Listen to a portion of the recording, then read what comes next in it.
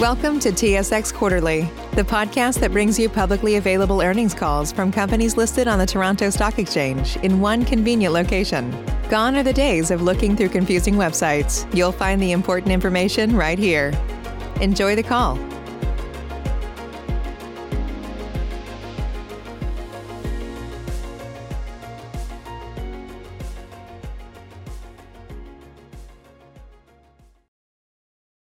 Good morning, everyone, and welcome to the Docebo Inc. Third Quarter 2020 Earnings Conference Call. All participants are currently in a listen-only mode. Following the presentation, we will open the line for a question-and-answer session for analysts. Instructions will be provided at that time for research analysts to ask questions. I would now like to turn the call over to Docebo's Investor Relations, Dennis Fong. Please go ahead, Dennis. Thank you, Operator. Before we begin, Docebo would like to remind listeners that certain information discussed today may be forward-looking in nature. Such forward-looking information reflects the company's current views with respect to future events. Any such information is subject to risks, uncertainties, and assumptions that could cause actual results to differ materially from those projected in these forward-looking statements. For more information on the risks, uncertainties, and assumptions related to forward-looking statements, please refer to Docebo's public filings, which are available on SEDAR. During the call, we will reference certain non-IFRS financial measures. Although we believe these measures provide useful supplemental information about our financial performance, they're not recognized measures and do not have standardized meanings under IFRS. Please see our MD&A for additional information regarding our non-IFRS financial measures, including for reconciliations to the nearest IFRS measures. Please note that unless otherwise stated, all references to any financial figures are in US dollars. Now, I'd like to turn the call over to Docebo CEO, Claudio Erba. Thank you, Dennis, and good morning, everyone. I hope you are all keeping safe and well. Joining me on today's call is Ian Kidson, our Chief Financial Officer, and Alessio Artuffo, our Chief Revenue Officer. In the third quarter, we continue to see strong momentum across our business, driven by the increased need of digital training around the world and growing demand for Docebo's products and services. Our ARR at the end of the third quarter grew by 55% year over year to $65 million, and this was supported by subscription revenue growth of 54% and total revenue growth of 52%. The strong growth in revenue along with disciplined investing resulted in our first positive adjusted EBITDA quarter, a milestone that we have reached a year faster than expected. The health of our business, despite these unprecedented times for the global economy, is allowing us to restart investing into growth as maximizing profitability is not our main target at this stage. I should point out a change we have made this quarter on how we report total customer count. Previously, we counted two different departments with the same organization that used two separate instances of Docebo as two customers. However, we think investors like us would see this an example land and expand. We have adjusted our customer count in the MD&A to reflect this change in definition, and the single logo is counted as a single customer, regardless of how many departments we sell into. This had only modest implication on our average contract value today, but it will provide metrics that better reflect the performance of our business going forward, as we focus on expanding our product suite and increasing adoption of Docebo across multiple departments within a large organization. At the end of the third quarter, we had 2,025 customers. Our average contract value grew both quarter over quarter and year over year to nearly 32,000. This was driven by the higher value of our new customer addition, where the average contract value was approximately $50,000. We had another record quarter of a new logo sales and upsell performance. These expanded a broad range of use cases across different industries, showcasing the flexibility of our platform. In September, we announced that Amazon AWS had selected Docebo for a multi-year agreement to deliver AWS training and certification products to its vast network of clients and channel partners across the globe. This is a great testament to the strength and scalability of our platform, and we were honored to be selected by them. Other new customers we were happy to add in the third quarter include Economical Insurance, SiriusXM, and the World Anti-Doping Agency. Economical was looking for a modern, learner-centric platform and selected Docebo for its ability to deliver a personalized learning experience to train both internal employees and their broker partners. SiriusXM chose Docebo for internal training to support onboarding and professional development. And the World Anti-Doping Agency selected Docebo for global athlete education, practitioner training, as well as creating an opportunity for community and peer learning. We also had a number of great customer expansion wins. In the third quarter, we expanded our business with Syngenta Group, the world's largest agrochemical company. Previously used within a small pocket of the organization, Syngenta now looks to scale learning across the entire organization, and Docebo technology will play a crucial role on this. We are also thrilled to announce that in Q3, Docebo was selected by one of the largest operators of quick service restaurants in the world to scale their learning across the globe. Originally signed in November of 2018 to train 3,000 restaurants locations, beginning in 2021, Docebo will extend the training across 24,000 locations worldwide and will include some of the world's most prominent and iconic quick service restaurant brands. Our OEM business is also continuing to progress, growing both quarter over quarter and year over year, and is our largest single contributor to our ARR. Onboarding our first OEM partner and developing Docebo's white label solution took more than a year from initial agreement to first revenue. Naturally, we learned a lot during this experience and are able to move much faster now. In the third quarter, we realized the first revenues from a second OEM partner just 1 month after signing our initial agreement. Every OEM agreement is different, and the revenue timing is not something we directly control, but we are excited about the potential for OEMs to become an increasing contributor to our business over time. Moving on to our products, in September, Docebo was recognized as the first learning management system of 2020 by Learning Industry. At the annual Brandon Hall Learning HCM Excellence Award, we were proud to receive 14 Excellence Awards alongside our customers. We are now taking the same approach in building a best-in-class LMS to expand Docebo into a multi-product suite that supports learning needs across the training cycle. Last week, we were excited to announce the closing of our first acquisition of Formatrix. This acquisition provides us with two significant benefits. First, they are innovators and leaders in learning impact analysis, which means we will have the capability to cross-sell our customer a power survey engine that captures qualitative data and real feedback to determine the effectiveness of their learning strategies, understand the retention of knowledge, and incorporate a feedback loop to measure return on learning. This product has been rebranded and launched as Docebo Impact that we can sell alongside both Docebo LMS customers and customers that are not using the Docebo LMS. Second, Formatrix gives us a physical presence in France. France is one of the largest economies in Europe. It is a mature market for online learning, and having a local presence is important to have meaningful success there. In summary, we are seeing positive momentum across all the main pillars of the growth strategy we outlined at our IPO, including new logo sales, land and expand, OEM, and product expansion. We are still not immune to overall macroeconomic challenges that may arise, like a second wave of COVID, that could bring a potential threat to our customer businesses and our revenues. But we believe we are still only scratching the surface on the market potential for digital learning. And that is why we will continue to invest in position Docebo for growth in the future. With that, I will now pass the call to Ian to speak the financials.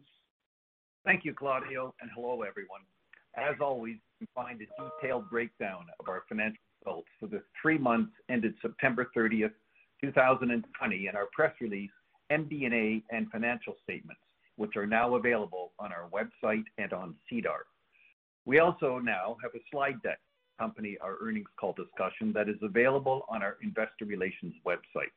For those who want to follow along, I'm starting my remarks on slide 4. As Claudio indicated, we saw growth on all fronts this quarter and are very pleased with our results overall. Total revenue grew to $16.1 million, an increase of 52% from the prior year period.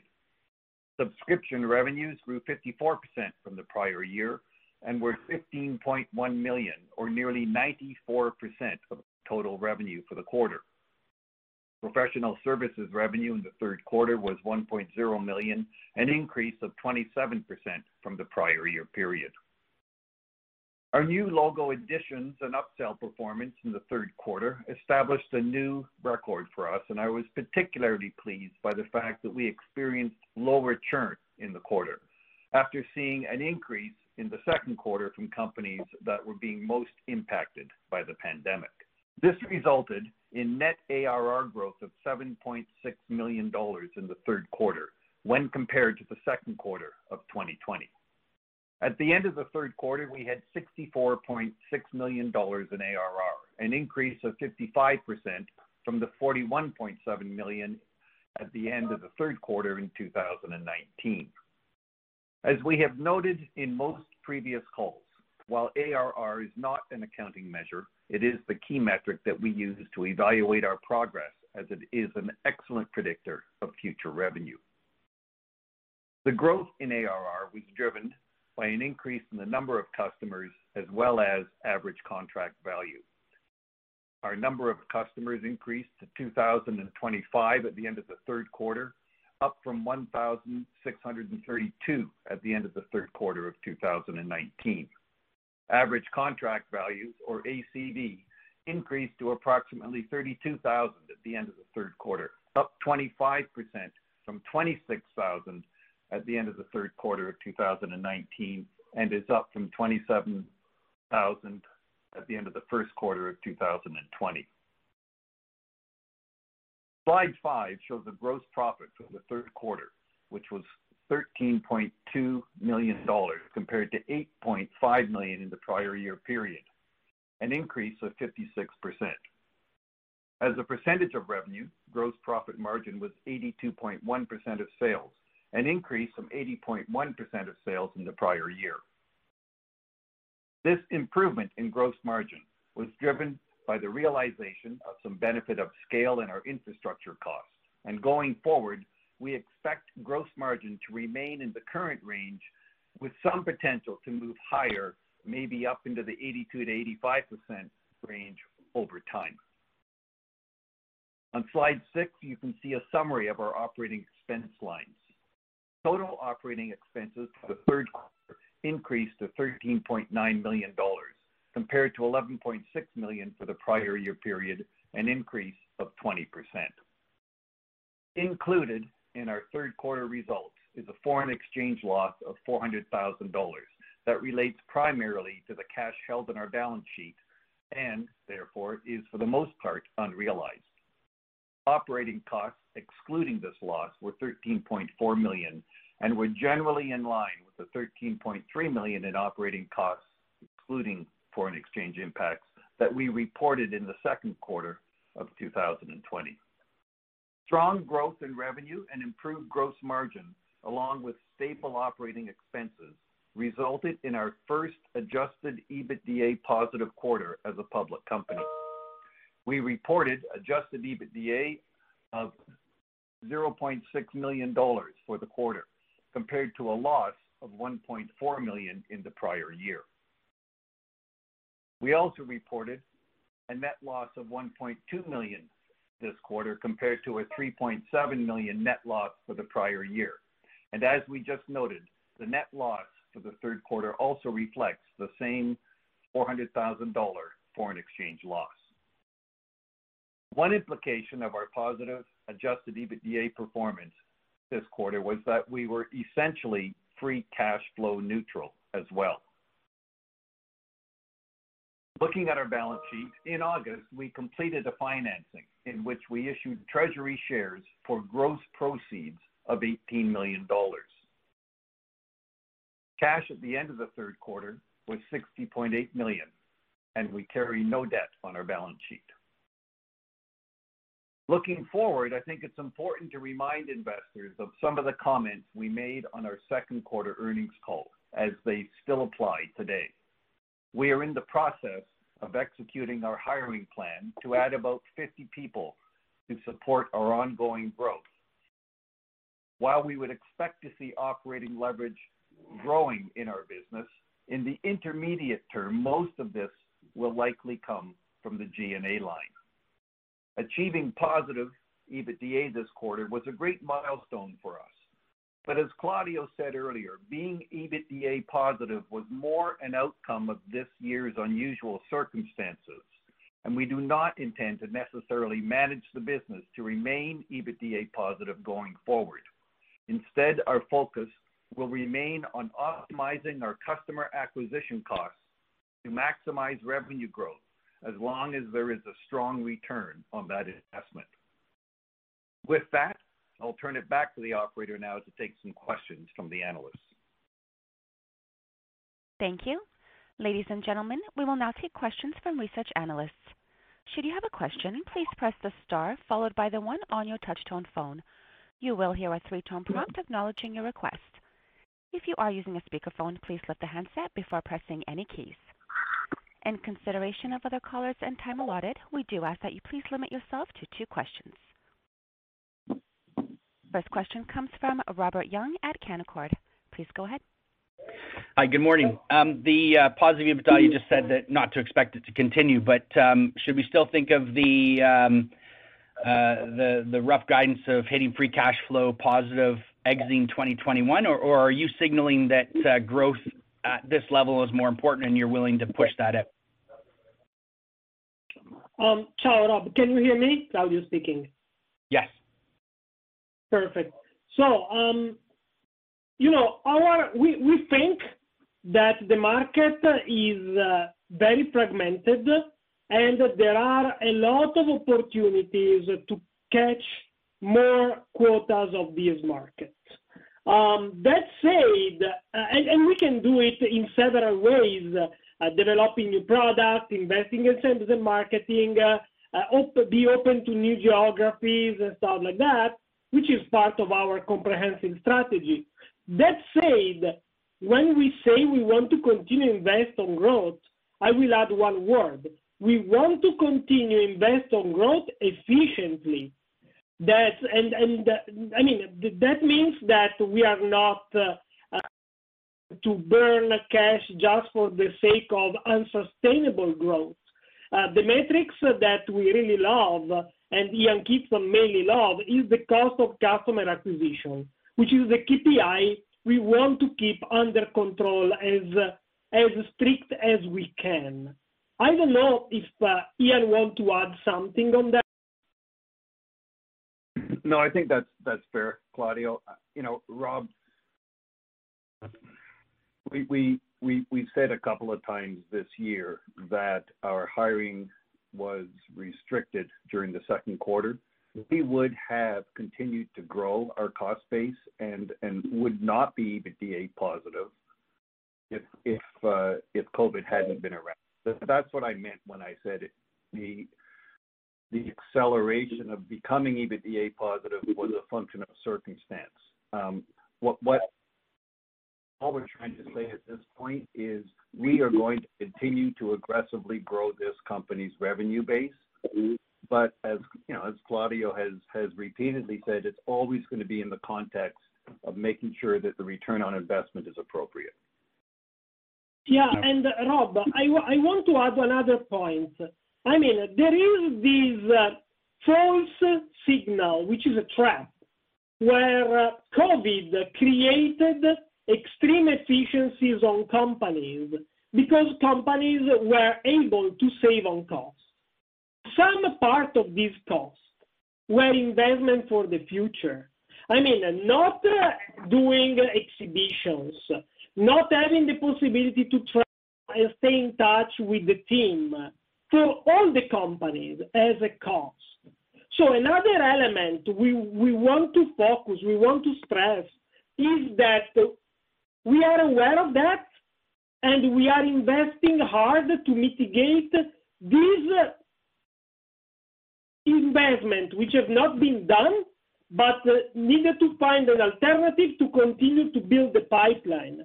So the efficiency on cost is also a trap if not correctly addressed. Okay, thanks for all that color. I also curious about some of the timing of the wins and the ARR growth, which is ahead of top line growth. I guess that would suggest that some of these deals came in late in the quarter. And the second piece is some of the wins you announced, including this quick serve win.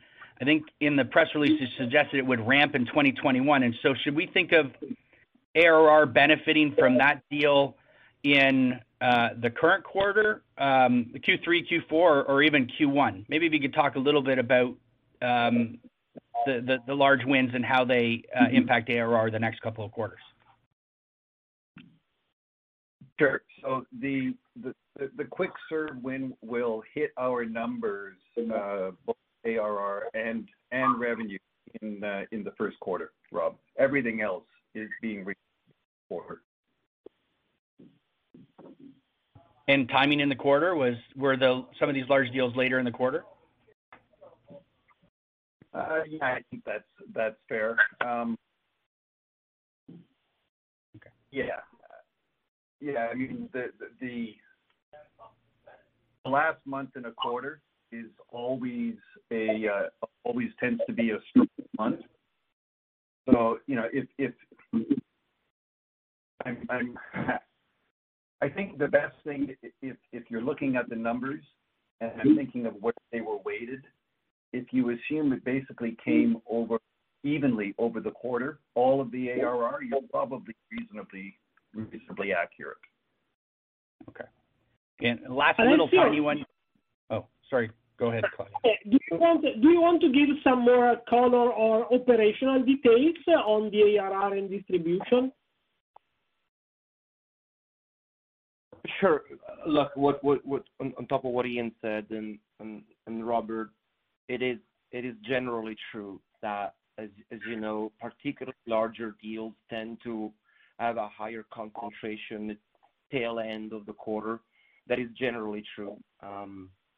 I'd say that certain large deals, for example, AWS, are so programmatic and are so managed over time that we try to manage them, without having to necessarily push them towards the end of the quarter.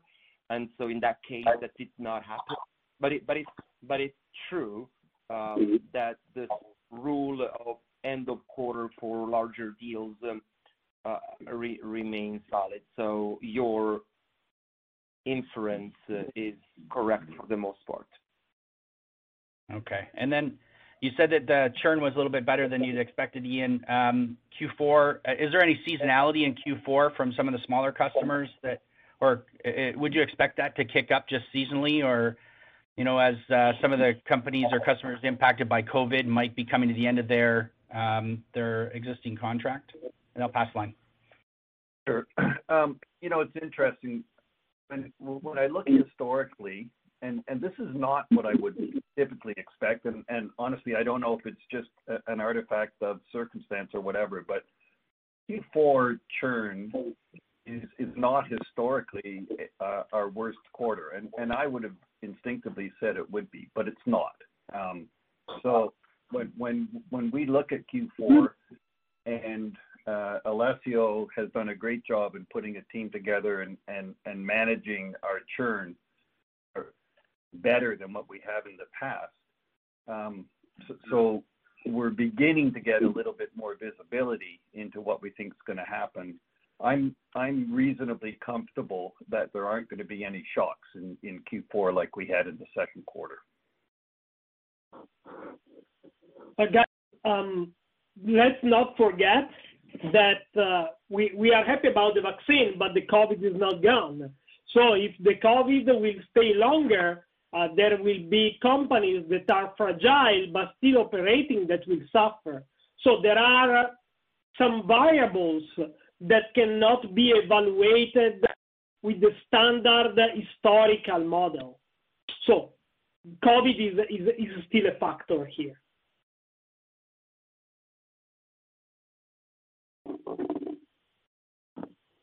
Thank you. The next question comes from Daniel Chen at TD Securities. Please go ahead. Hi, good morning, and congrats on a great quarter. Your deployments seem to be getting larger and larger. You've been targeting departments of large enterprises, but should we expect you to start doing more of these global deployments like you're doing with this quick serve operator? So first of all, let's refer to AWS. AWS is a large deal, but it's a department deal because it's made to train a specific vertical in the company, which are partners and so on and so on. And the same, if you go into a big restaurant chain, these projects are projects made to train the restaurant owners and operators. So it's a large deal, but it's still a departmental deal. It's not an ultra-global project with a lot of consulting activities that covers all the departments, because we think that this kind of project, one size cannot fit all in e-learning. So if you have to imagine a large check signed to Docebo, probably will be a large departmental deal, so like the AWS one, and not a global comprehensive project that cover multi-departments. Okay, that makes sense. But as your scale, as you continue to gain wallet share with these customers, when your deployments grow within their companies, do you have customers that want to adopt your solution across the entire enterprise, across multiple departments? And are you at a scale yet that you might be able to do that soon? Usually what happens is that departments negotiate their deal on their own. There is not a centralized orchestrator, let's imagine the HR, that buys the platform for the sales academy or buys the platform to empower the help desk team. What happens is that they can leverage the Docebo extended enterprise technology, buying one only Docebo instance, but with the extended enterprise module that have an independent segmentation of the platform itself, which is different technologically, methodologically speaking, of the approach to have one department that orchestrates all the learning. We never have imagined an LMS managed by the HR department that will deliver sales training to the sales academy. In this case, there will be a unique LMS with multi-layout, multi-entry points, multi-domains, where there are different administrators that are the owner of their business unit that will train their own audience. Okay, that's helpful. And then with regards to your growth strategy, you did mention that you're expecting to hire 50 people, but what role do acquisitions play here? Should we expect you to do more acquisitions like Formetris that give you a beachhead in some key markets? So, the Docebo growth strategy is mainly based for the future on two main pillars. The pillar number one is to become a learning suite. The fact that now Docebo have two products, Docebo Impact and Docebo LMS with all the add-ons and modules, it's the first step to extend our offering to cover all the training cycle. That means from learning culture to content production, whatever it is, LMS, content deliver, learning impact, and learning analytics. So the first step is having more product to sell to our customer base and to new customers. The second is geography expansion. Geography expansion means, for example, that Formetris, which was performing incredibly well in France, was not that present in US, where we are very strong with our sales machine.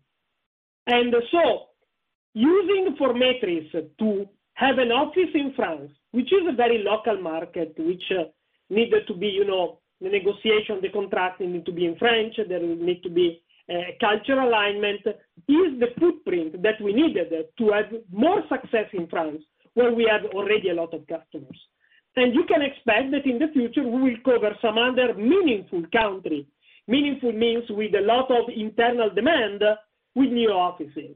The acquisition is part of our multi-product strategy, but it's not the only strategy we are pursuing to become a multi-product company, because as you know, we have a lot of new products that after 1.5 years of R&D are now ready or are already in beta testing in our with some of our customers that are helping us to validate the product. That said, acquisition is part of the multi-product strategy, and if the target of the acquisition is in a specific country we need to cover, is a good thing, because we don't have to open an office on our own. Okay, and then final question for me, because you mentioned that the customers for Formetris was strong in France, but not so big in America. How big is that cross-sell opportunity for both selling to Docebo into the Formetris? You know what we did when we started talking with Formetris, and this happened. We are in touch in terms of partnership since a couple of years, and we thought that the product was great, but they shared with us that they were struggling on selling in US. So we bring Formetris to our customer event. I don't remember if in Boston or in Toronto, and they opened the booth. When our customer went to the booth and tried the product, they say, I want this integrated in Docebo. And then we started figuring out that there was a need in United States on having a tool that assesses the return of learning, which is the efficacy of the training that you do, that was not covered by almost anyone, because the survey system is another tool, is a simplified system to run surveys. Formetris itself has 500,000 industry benchmark pre-mapped. So when we run a learning impact analysis, we can tell to our customers how they are positioned compared to the industry to a specific training that they have delivered in terms of satisfaction and return of learning. So the fact that we run this empiric test, opening a booth in our customer event, and our North American customers were excited, started triggering in my mind that maybe we don't have to partner with a company like this, but we have to buy it, because there is an incredible upsell and cross-sell opportunity. Okay, thank you. Thank you. Your next question comes from Stephanie Price of CIBC. Please go ahead. Good morning. Congratulations on the MHR OEM agreement so quickly. I'm just wondering what the pipeline of other OEM agreements looks like here. Well, I can say looks bright, but bright means that OEM can shift by 6 months easily. That said, we are starting learning. We are starting learning on how to pitch the OEM integration. We start learning how to better engage our OEM partners. We start learning how to deploy fast the OEM. And there is another opportunity, which is not completely related to the HR platform, but now talent management platform platform are becoming an interesting OEM vendor because the shift that the old school talent management platform had, which is, identify skill, internal mobility, upskilling, cross-skilling, reskilling, are all actions that trigger one only thing, training, because you can only upskill your workforce through the training, you can reskill your workforce through the training. So alliances like talent management and similar software, performance support, enablement, and stuff like that are all good target for us. The pipeline is good. We are speaking with interesting companies that we think they can bring values in terms of potential, in terms of geography, in terms of use cases. But as you know, an OEM deal can shift easily from one quarter to another because it's a complex deal that is not paying back immediately. That makes sense. You've mentioned geographies. Stephanie, sorry. Ale wants to add one point here. Sure. Yeah. Hey, Stephanie. In addition to what Claudio shared, when we started approaching the OEM market, it was clear that the HCM players were particularly interested. What we've observed over time, Claude alluded to this, is that there are other sources of addressable market from an OEM perspective. One that we are observing and doing some good work in pipeline development is also very reputable system integrators that want to not only do system integration per se, and so professional services, but bring to market products combined with technology that allows them to serve certain customers that they're already serving or new markets. And we think that opportunity is also very interesting because these firms are strategic, they have resources, and they have a deep penetration in the market already. So that's a new pocket, I would say, of players that have shown a great degree of interest for our OEM technology. I thought you would appreciate that color. Yeah, that's great. Thank you. The other question I had was around geographies. Claudio, you mentioned several times on the call, trying to expand into new geographies. Just curious what areas you're looking to focus on. Yeah. So Stephanie, first of all, sorry if we answer to the question so long, but we really love this kind of conversation, and we would like to talk about our business for like 5 hours. No, exactly. So that's great. If you want to bring the coffee, bring the coffee. We have 5 hours with you. So the question here is, there are markets that have proven to be more resilient to COVID and have a strong internal demand. Let me shoot one name, Germany. Germany is the biggest European market, both in terms of population, size of the company, and need of training, and leadership that the country itself have in Europe. And it's very close in terms of borders. In terms of language, culture, and so on and so on. So if there are opportunities to explore these kind of countries, say in Germany, but it's only an example, with a strong internal market, we will be happy to explore the opportunity to work in this country and to cover in person. I mean, what I mean in person, we want to have a footprint there. Now with COVID, everything is remote, but we think that in certain countries, it takes time to penetrate the market and to stay in the market, and you can reduce this time of penetration, or you can increase the conversion rate just because you are local and you hire local people that speaks the same culture pattern and language that can be a benefit. So, multi-product plus geographic expansion is our strategy to dominate the world.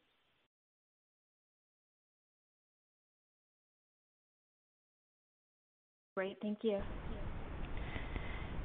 Thank you. Your next question is from Suthan Sukumar from 8 Capital. Please go ahead. Good morning, guys, and congrats on the quarter. How are you? Pretty good, thanks. Pretty good. Guys, the first question for me, obviously it was really good to see such strong expansion activity this quarter.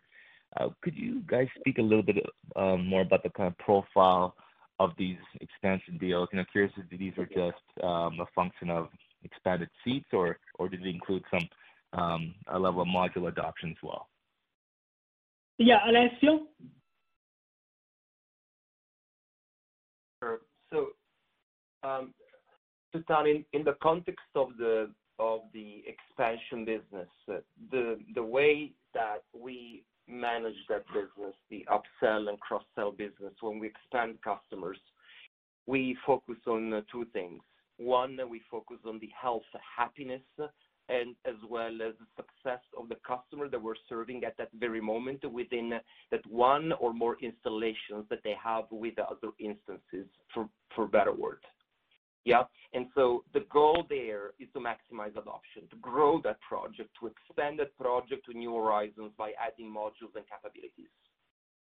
The second area of expansion is looking beyond that very business and understanding whether the organization has either a parent or sister companies or subs that would benefit from our services. And those activities are coordinated by leveraging the customer experience group that we put together that not only cares about the health of the customer, but also analyzes and signals whether there is opportunity for expansion, which is then addressed via our account management team. So in the context of this engine that doesn't just necessarily look at the one instance, we have had success doing a couple things. For the big expansion in QSR, we have moved from a brand to a multi-brand within a large organization, which has expanded us and added the additional 24,000 restaurants, which we mentioned in the press release. That you can see as an expansion of the cross-sell within the same organization, which results in additional seats. The products in that instance remain the same. With regards to Syngenta, which we also announced publicly, in that instance, we had a project, departmental, which was very successful, and over time the organization needed a broader solution, and that corresponded to a true upsell. So, but I want to make sure that those are seen in the context of our upsell cross-sell engine, which really targets the broad spectrum of the organization beyond the single instance that we may be working with at one time. Got it. Thank you. That's helpful. And and just kind of talking about the customer success program you guys have, how are you investing in that as part of your ongoing growth investments? And how has kind of progress looked like on the land expand opportunity with respect to driving more adoption of capabilities and modules? Yeah, Suthan, you know that now Alessio have aggregated under his responsibilities not only the sales part but also the customer success, and we have recently a great leader coming from the industry. So I let to Alessio articulate this, but the fact that we now customer success and sales works together, like marketing, which 1 year ago was another independent department, and one of the Docebo challenges during the past year was not to work as a silos. Now that these three elements work together, we are more confident on that all the benefits, the downfall benefits, can happen from upsell to retention to catching opportunities. But I let Alessio articulate better in tactically what is executing. I don't want to be too much complimentary, otherwise the guy will relax a lot, referring to Ale, but how Alessio is executing this. All right. Well, Stan, the answer is pretty straightforward. Look, the way we view customer success is beyond, right, the customer success, or in this case, our customer experience department. It's about, it starts very early, market to the right people in the right way, sell in the right way according to capability, implement at excellence, continue the account management and customer experience according to segmented best practices by putting the best people, working with the right segment of the organization, which in turn is segmented within 4 segments that are strategic segments for us, and finally support the customers in excellence. So there's no success unless it starts from the very beginning, because you can do an incredible job at the tail end of the process, but if you've sold the wrong customers, it's never going to work. And so where we are learning and where we are, really investing is ensuring that all these functions are in hyper-synchronization, so that by the time the customer is ended off after go live, the customer is already set up for success. And that's a big job, but that's what we're pursuing. And I hope that answers. Good. No, that's helpful, guys. Next question for me. I just wanted to get an update on your Shape offering. I know you guys wrapped up your beta program recently. Just want to get an update on what the feedback has been from users and how you're thinking about kind of incorporating some of that feedback and what the go-to-market plan is for that offering going forward. You are referring to the Docebo Shape, the AI content creator, is it correct? Correct, yeah. Yeah, so you know what's happening, and I want to be blunt. I know that my team don't want me to be blunt, and they want me politics, but I am not. So what's happening now is that sorry, someone is saying shut up. I'm kidding. I don't know what's coming, but I'm nervous. So you know what's happening, that our R&D department, the R&D that is creating new products, accelerated so fast and became so efficient that now not only Docebo Shape is close to be beta tested by the customer, but also learning analytics, but also the other new products that we are building. So what is the main challenge now is not the product readiness, and some customers are already using it and they like it, but we cannot release all the products together because we need to learn how to sell multi-product in the company. Alessio is specializing and training multiple marketing teams for multiple products. So the situation is bright, but the challenge is incredibly high because we now need to sell more product and we have to learn how to market different products. And it's 15 years that we are selling only one product, the LMS itself. Right. No, and I think that's fair. That's growing pains. I think most companies go through anyway. So good to hear. And maybe one last one from me, guys. And maybe this one's for Ian as well. Just kind of thinking about the profile of newer customers coming in. They're obviously larger and you're seeing higher contract values here. Did you guys see any opportunity to maybe change or tweak your pricing model? Pricing doesn't sit with finance. I'll let Alessio talk about that. Okay. Thank you, Ian. That's very kind of you. I will say, Satan, no consideration is a bad consideration. However, when we look at the strategy to continue winning and to continue maximizing results, we think there's a lot more work that we can do rather than changing pricing model to actually provide customers with what they need to succeed. And what I mean by that, Sutan, is we are not only investing every day to make products better, but also we are investing and growing our professional services organization with more capabilities like value-added services to unlock the potential they have in their organization. Some of this potential sometimes is unexplored, untapped, and results in not the maximum adoption they could have in the system. So rather than using the stick, which is changing pricing, the way we would approach it is offering those services that would unlock potential, that would allow customers to make the best out of our software, to use more of our software, and to have a better experience. That's our position at the moment. Makes sense. Thanks, guys. Appreciate you taking my questions. I'll pass the line.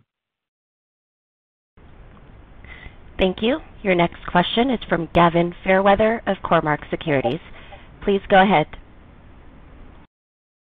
Oh, hey, good morning. I was hoping you guys could just comment on kind of the early stage of the funnel and how kind of inbound interest and conversion rates have trended kind of throughout summer and into fall. Alessio. Gavin, thank you for that question. We continue to see strong momentum on the inbound front. There is no doubt that at the very beginning and for the couple months subsequent to pandemic, the outbound business generally in the industry had a setback, which was caused pure and simply by the fact that people were not at work anymore. And as you know, the outbound business is based on, relies heavily also on phone connections. And those were harder to make when people were working from home. With that in mind, we've been following certain best practices and adjusted and calibrated our efforts to focus on our business development within the base. So we've invested and quickly pivoted certain decisions to empower more of our people towards account development rather than net new logo outbound development. We have, however, seen a stronger recovery of outbound momentum where it should have been all along in the past quarter. We're very happy with the results we're seeing. And, outbound success is a hard job. We have great teams. We're not only investing in those in North America, but we're scaling them also in Europe to empower a language-based outbound across different regions, because that's necessary. So, in short sums, a strong momentum of inbound, stronger recovery of outbound post-COVID first wave. We'll see if a second wave will cause a slowdown, and very, very happy to report that our ADR business is doing fantastic. Okay, that's very helpful. And then maybe for Ian, you commented that you're beginning to get line of sight on gross margins kind of trending towards the mid 80s level. Do you have a level of scale in mind when you think about that, where you start to get some greater leverage on your hosting costs in particular? Yeah, when I try to talk about future levels like that, yeah, I'm usually thinking 3 to 5 years out. So if I take the company where it is today, and if I could guess where we'll be in 3 years, I'll say somewhere $150 to $200 million. That's sort of generically 3 to 5 years time frame in my head. Okay, very helpful. Thank you.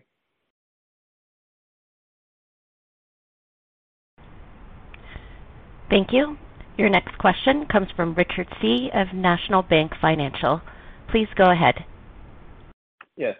In regards to acquisitions, is it fair to say that your focus is going to be picking up niche, technologies, or is there potentially a larger opportunity with some of your bigger competitors? Because if you sort of look at across the board, some of them actually had pretty not so great quarters, and so it seems kind of obvious that you guys are taking advantage of that. So I'm curious to kind of get your feedback on that.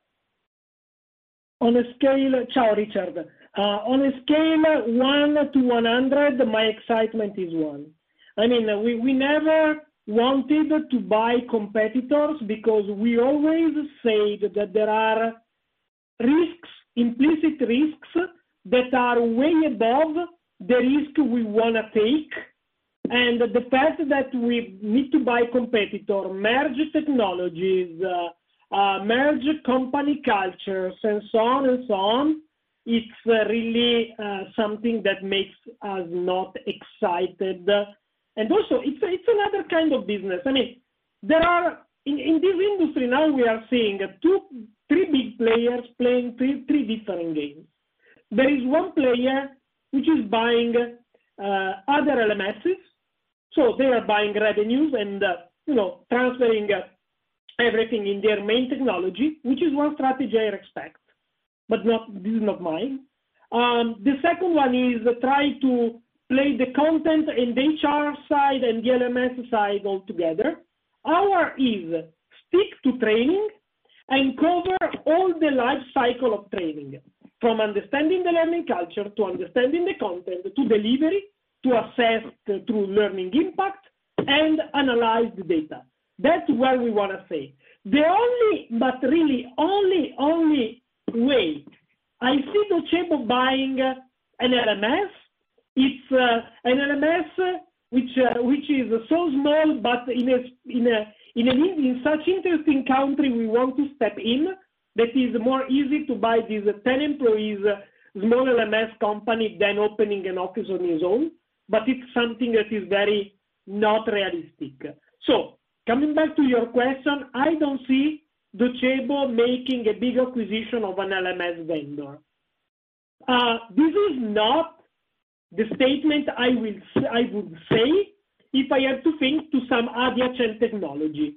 But as of today, LMS, no big LMS on site. Okay, that's fair. Thank you.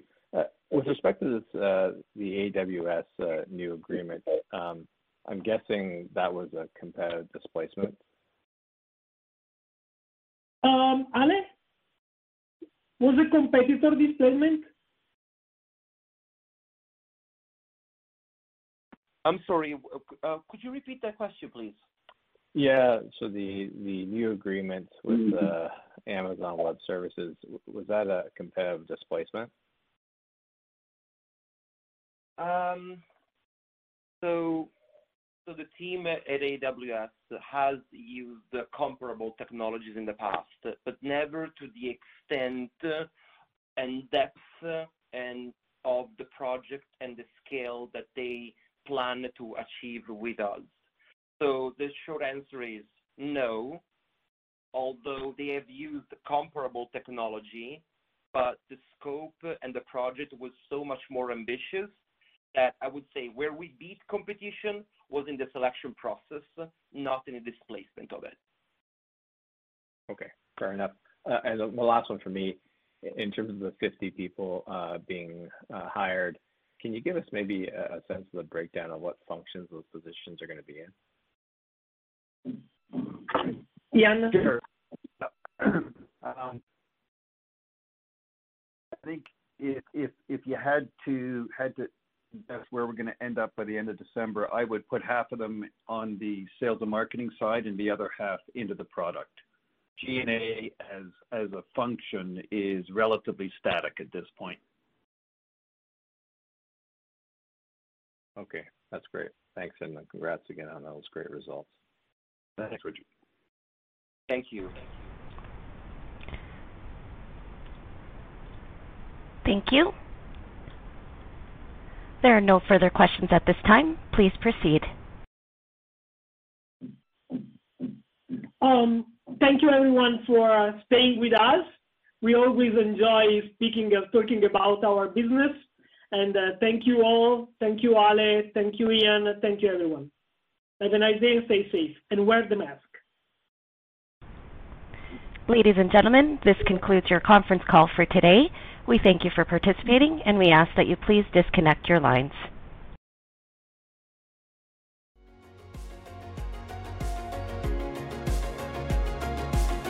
Thank you for listening to TSX Quarterly. If you enjoyed the cast, remember to leave a good rating. And remember, for any additional inquiries, please consult the company's investor relations section on their website. See you next time.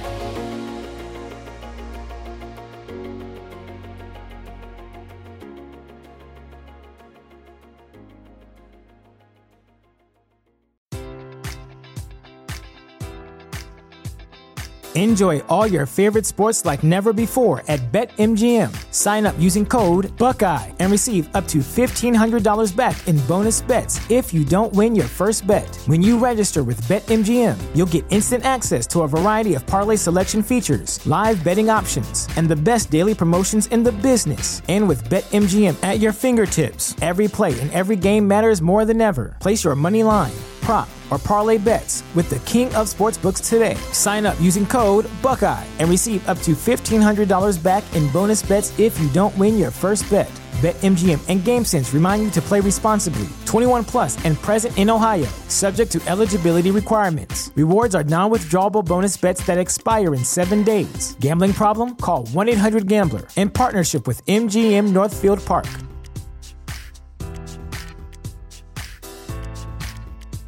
Sick of being upsold at gyms? My guy, you're currently a base member? For $90 more, I can upgrade you to our Shred membership. For $130 more, you'll be a Swole member. And for just $300 more, you'll reach Sweat Platinum. At Planet Fitness, you'll get energy without the upsell. Never pushy, always free fitness training and equipment for every workout. It's fitness that fits your budget. Join Planet Fitness for just $1 down and $10 a month. Cancel anytime. Deal ends Friday, May 10th. See Home Club for details.